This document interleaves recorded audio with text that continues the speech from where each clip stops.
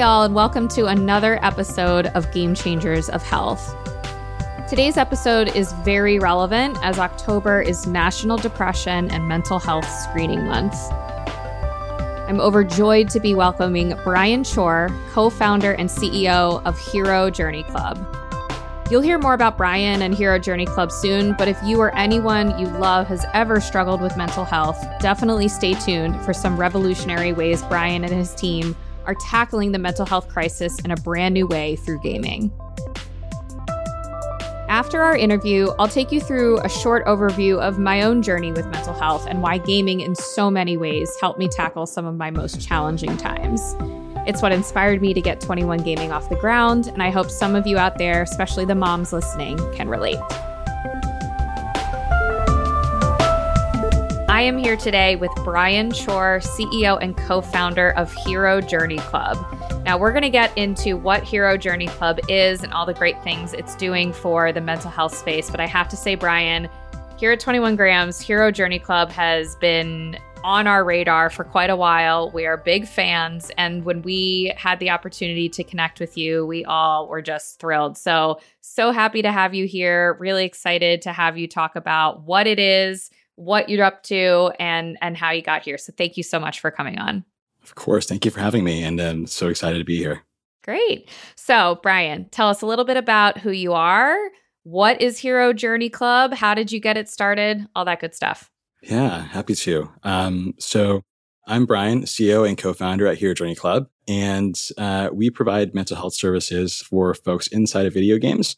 So we have a group-based community-first model where we have groups of 5 people meet inside of games like Minecraft, Stardew Valley, Animal Crossing, etc. That's facilitated by a journey guide who is a licensed mental health provider, either a master's or doctorate level clinician. But the work that we're doing and the support that we provide is subclinical. And so most of the time, folks are coming to us to build a sense of connection and rapport.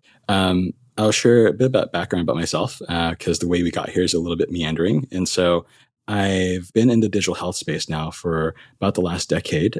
In past life, I thought I wanted to be a clinician, spent a lot of time in the lab, spent a lot of time doing research, and fell in love with technology and its ability to be able to serve people in their moments of deepest need. And so I actually worked on Epocrates, which was the first mobile app in the iPhone App Store for clinical use. Wow. And have since then worked on everything from computer vision technology to detect Alzheimer's, all the way over to kind of the more boring back-end infrastructure for insurance companies and health systems, et cetera. And so the journey to mental health was an interesting one because my last company I founded was a cancer AI company. We had raised like $60 million to build that out. And it became really clear that a lot of what we see in terms of chronic conditions generally, not necessarily in cancer, but broadly, have a huge behavioral component that isn't really addressed by a current healthcare system. Mm-hmm. And became really clear when I myself had really intense panic attacks and intense anxiety that I couldn't manage. And then having to go seek out care myself was a nightmare. It took like 4 months on a wait list. They didn't take insurance. It cost $350 for intake call. And then after that, it would be $250 per session. And they told me it would take 2 years before I could get any symptom relief. And I was floored. I was like, how is this possible? How do people afford this? And so that journey led me to explore further what is actually happening in mental health more broadly. So I, for 2.5 years, rotated as a chief product officer across a few different companies in the space, working with everybody from more policy folks to folks on the insurance side, providing care on the payer end. And it was also had a product and an opiate addiction company helping folks get access to MAT who are struggling with meth and heroin addiction. And it was actually at that company where a doctor pulled me aside one day and she shared a quote from Gabor Mate. And she said that a lot of times in the world of addiction, we talk a lot about why the addiction, but we never ask why the pain. Like we talk about the meth, how they got the meth, what it does to your neural system, but we never ask why this mother of 3 continues to go back to this tool that no longer serves her. And in this exploration, it opened up a much bigger question of, well, what really is mental health? What is mental illness? If 40% of people have some kind of diagnosable mental illness in their lifetimes, and most of that is mild, moderate depression, anxiety, you got to look at that and say, is it really a biological issue at that point, or is it something else outside of us making us sick, right? And what if the reality is that for folks with mild, moderate, depression, anxiety, again, taking folks with SMI aside, like bipolar, schizophrenia, those are deep psychiatric needs that are treated with psychiatry and intensive care. But for folks who are just feeling a little off, or folks who feel like they're lacking a sense of purpose, what if that's actually a normal and expected response to us living in a society that just devalues us as humans and sees us as machines whose parts are broken? And instead of routing people to get medication to fix broken brain chemistry, what if the reality is that actually it's something much bigger than this? And it's, the reality that we're taken advantage of by corporations who ask us to buy things that we don't need to make people happy we don't want. And as adults, we can see this and we can say like, oh yeah, that's the way it is. It's silly. And we can get help and care and we have friends and loved ones.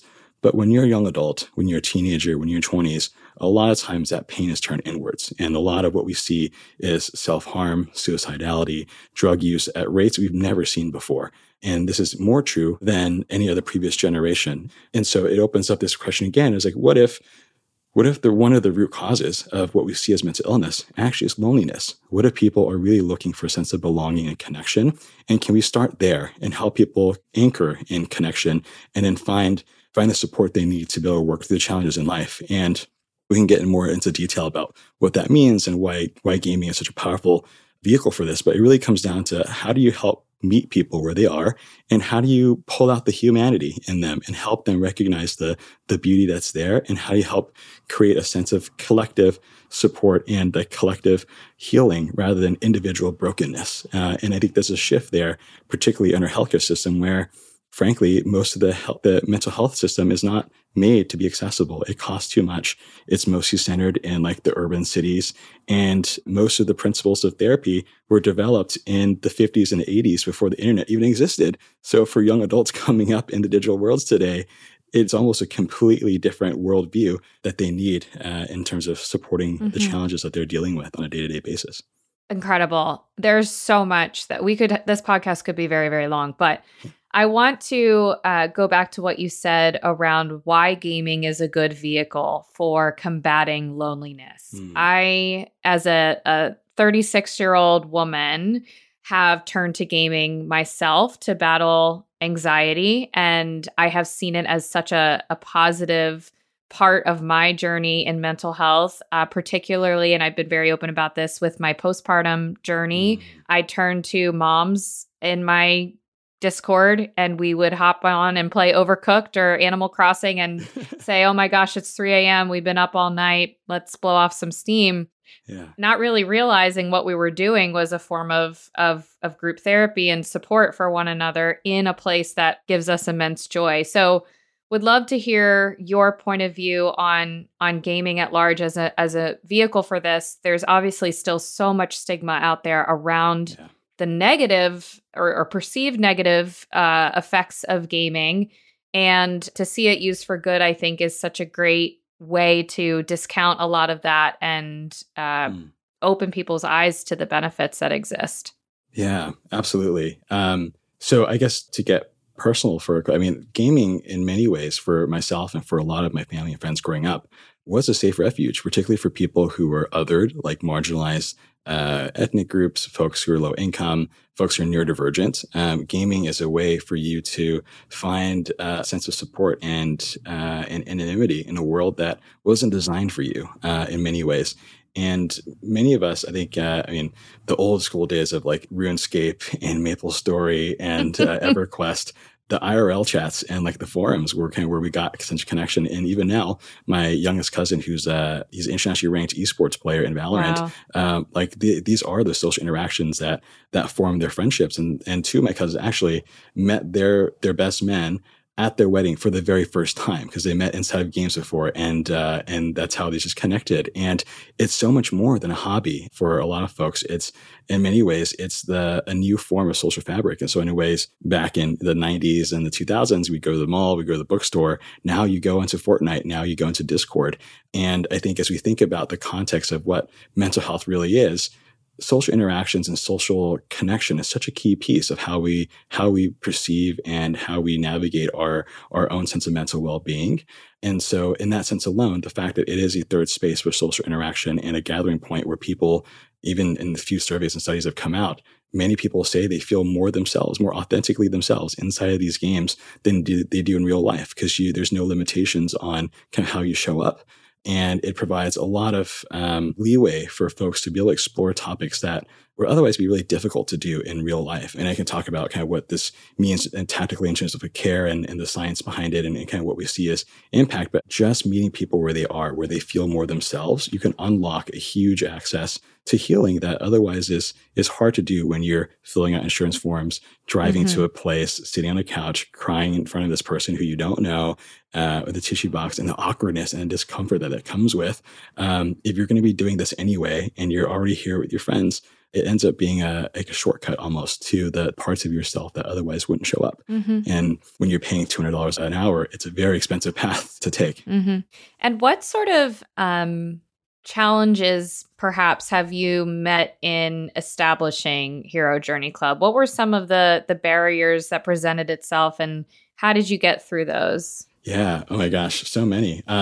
So Hero Journey Club actually is the 9th company/product we launched in a year and a half, my co-founder and I. And we actually started trying to figure out, how do we help people deepen relationships and social connections? And we, at the very beginning, did interviews with 500 people across the world, from like Latvia to Japan to Cincinnati, Ohio. We put ads up in Craigslist and just asked people, how did you form friendships? What does friendship mean to you? And we talked to barbershops in Harlem and yoga studios and church groups and Bible studies. How do people build resilience? And one of the big things we came across that made those first few iterations not work was that people just didn't have friends. The reality is that when we ask people, how do you build friendships? They're like, well, I'm not sure, actually. I'm not sure I do have friends. And I'm not sure what that looks like in this new modern world. And that was kind of the hurdle of how do we get to this core social problem that has really deep medical implications? The second challenge area is really around the science and the stigma around mental health in gaming. This is belief that gaming leads to bad mental health, when in reality, it's an escape for a lot of people who are looking for reprieve from the stressors of life and otherwise. And there's an awesome study that came out from Stanford recently that demonstrated no correlation of violence in video games. And it's so interesting that we still hear this narrative repeated over and over again because people don't understand it. And there are a lot of clinicians in the space who are staunchly opposed to anything new. They think that the way to fix this is through medication and through intensive care with a psychiatrist, psychologist. And for a subset of people who have, again, SMI, it's very, very real. And there are a lot of amazing therapies and treatments that have been developed that are evidence-based that we know to work. They're just really expensive to deploy, and they're really hard to get access to, in particular in areas where there are not enough clinicians.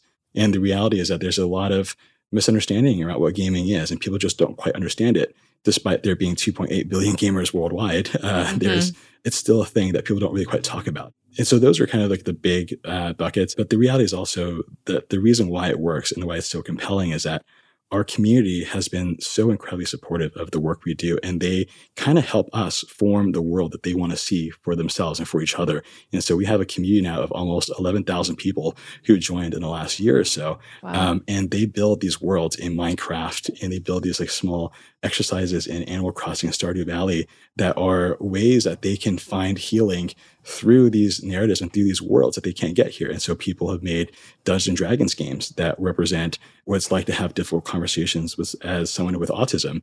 We've had people create comic book series for how to label the emotions in your mind. And these are things that you don't learn in counseling programs, and it's hard to kind of scaffold. But when you unlock that ability for them to create this world of healing for each other, it leads to such a more cathartic and also more relatable path of support that makes you feel less alone.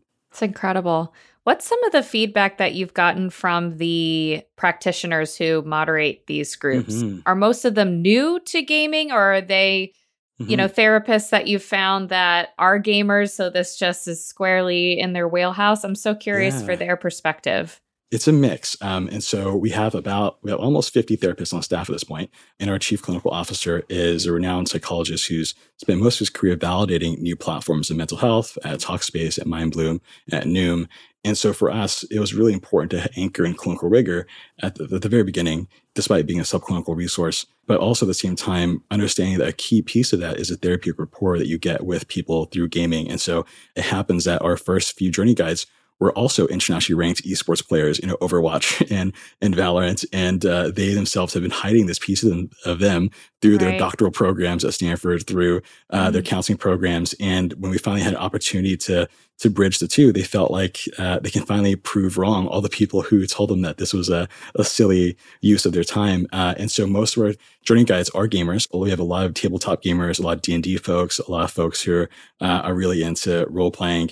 And we also have a handful of people who just see the power in working with clients in a new modality, particularly folks who are young adults or who are neurodivergent, who find it easier to open up in these spaces. And so I'd say like a good 85, 90% of them are gamers. And even more so, our journey guides also represent the diversity of our community. So like about half of them are queer, a lot of them are neurodivergent. We have a lot of folks of color, a lot of men. And again, people who've been othered by a healthcare system that wasn't designed for them. And a lot of them tell us that the sessions themselves feel like self-care more than feel like work. Oh. And on the other side, our journeyers tell us that we're the kindest place on the internet that they've come across. And of course, that's due to them. Like they're the ones who are showing up in such a affirming and supportive way. But it's just been this beautiful synergy on both sides. Yeah.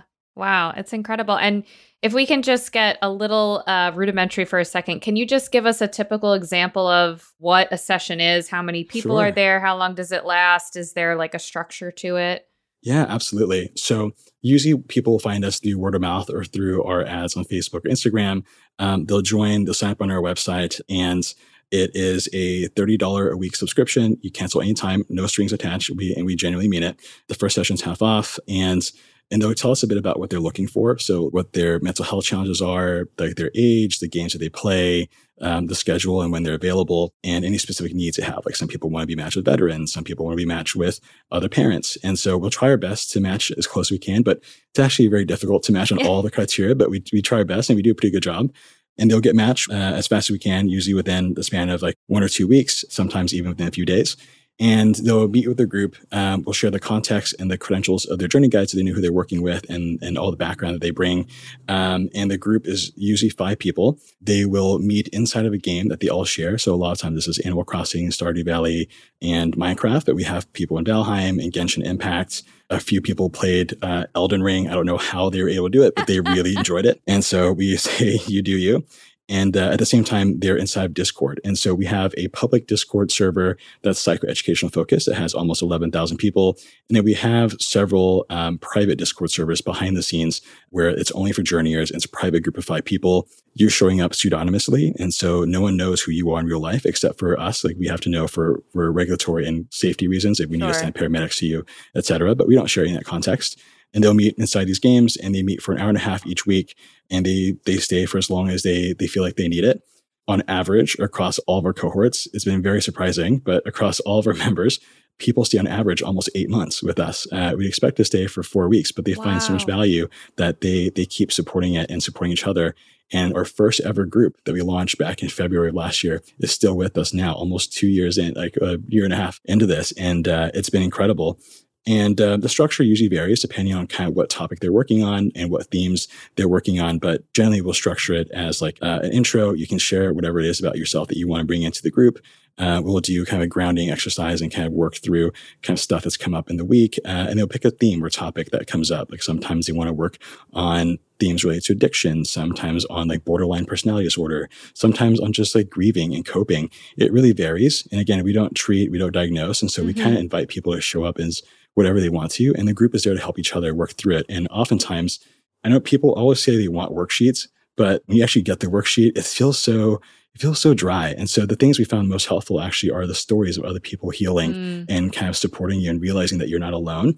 And so that's kind of how it works. And then in parallel, people can do events and engage in our Discord server. So we've had like karaoke nights and movie nights and gaming. And you have a community of people who are also working on their mental health, who is working with someone professionally to kind of get support. And you have that safety net. That's incredible. I love that you've not only created a healthcare service, but you've created a community, and the two go hand in hand. So gonna ask you either the very easy or the very hard question, but what do you hope to see in the future? What would success look like at the end of this journey, or when you one day hand over the reins of Hero Journey Club? What do you hope to see?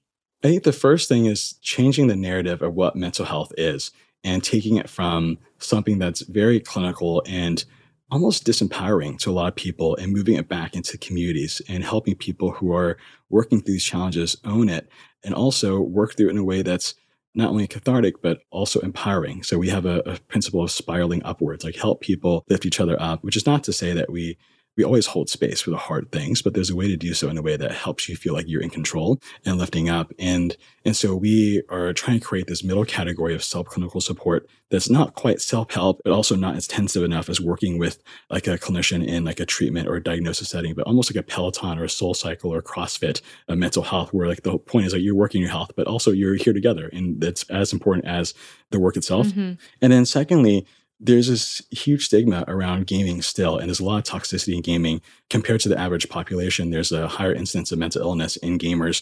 And so being able to bridge the gap and take care to the places where they are, I think is going to be super important. And so there are folks doing great work in this space.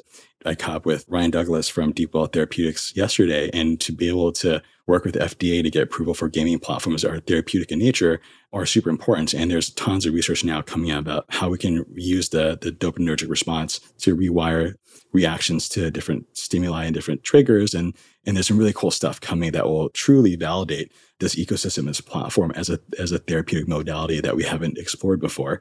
And the third one, which is it's a little bit more fuzzy, but honestly, it's a sense of hope. A lot of people who come by our doors tell us that we are the first place that they feel actually cares about them. It's a place where they feel like not only are they being cared for, but they themselves can pay that forward and create a sense of love and trust for other people who may be in need of it. And it's just the subtle, small nudges in that direction to help people feel that it's okay to be wholesome. It's okay to be kind, has been really rewarding. Yeah. And for folks who really struggle and they hear the call from the void, so to speak, it's a way to be able to stay grounded in the moment and know that you have a supportive community around you. And that's been honestly as fulfilling as all the papers and the studies and the validations that are happening behind the scenes to make this real.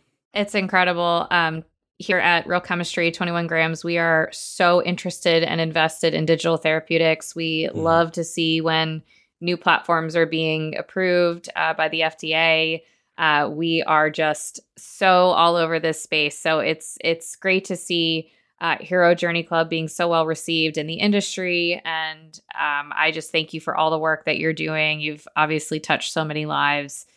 Where can people find Hero Journey Club? How can they sign up? All of that. Yeah, you can find us online or on our socials, herojourneyclub.com or herojourney.club. The sign up is pretty straightforward, and the first session's half off for anybody who's interested. And then we also have presence on Instagram and Facebook, particularly for the Animal Crossing folks who like to trade their goods on Facebook, where we'll poke around as well. Oh, that's so fun.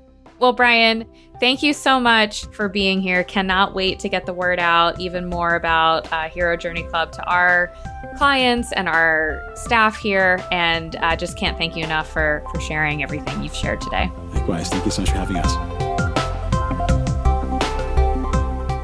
I don't know about you, but listening to Brian speak about the importance of spreading awareness of not only Hero Journey Club, but that help is available and is so desperately needed at affordable, accessible ways is really inspiring.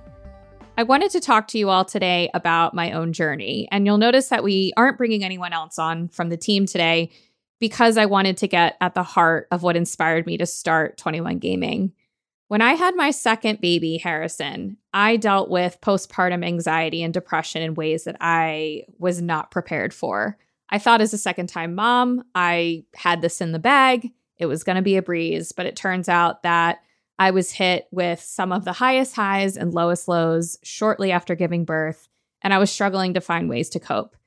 I was very lucky to already have a therapist that I was working with, but I hadn't yet really understood the impact of postpartum anxiety and depression on me as a mom, me as a wife, me as really a human being.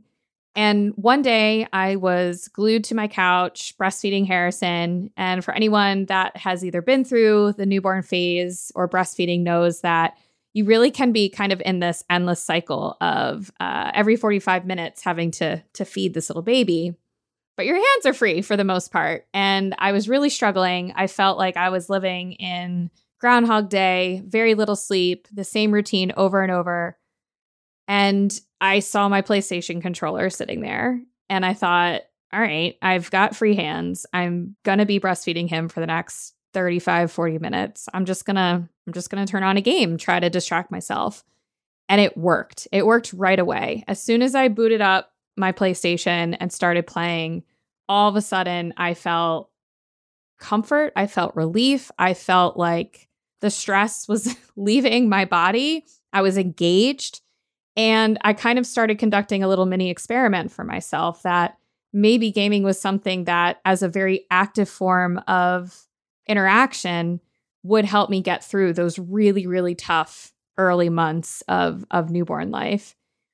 When I came back to work at the time, I just started with Real Chemistry. And it was a couple months after I started that I started sharing this story about postpartum and how gaming helped me through that. And a few members of the team thought, hey, there might be something here for others to learn about it. And that really was the impetus for getting started. But the reason I wanted to talk about this story today with you all after listening to Brian is I really wish I had had something like Hero Journey Club when I was struggling with this. I had some of my mom friends who we would kind of organically get together in the middle of the night. Overcooked was our game of choice, which is kind of weird given how stressful that game can be, but we got a kick out of it. It brought us together when no one else in the world seemed to be awake. And what Brian's doing with Hero Journey Club is formalizing that and giving people the space and the access to mental health professionals in a medium that feels very safe and secure. And I truly wish it had been there for me when I was in that moment. So today's episode really felt full circle to me. And I wanted to share that story with you all so that you can better understand me and why I'm so passionate about this, but also to just give you that extra motivation to check out Hero Journey Club for you or for a loved one, and just know that help is available. So to wrap things up, just want to remind you, you can head to herojourney.club to learn more about Hero Journey Club and to sign up. And you can also check them out on social media at Hero Journey Club. Also want to plug that if you or anyone else that you know is suffering from mental health and is in crisis, of course, be sure to reach out to the National Suicide and Crisis Hotline at 988. Thank you all for joining me and Brian today. We have our season finale of the first season of Game Changers of Health coming up next month. And I'm going to be joined by Real Chemistry chairman and founder Jim Weiss for a discussion on entrepreneurship, vision, determination, and why we believe this space in gaming is the future for our industry. Thank you, and take care of yourselves and game on.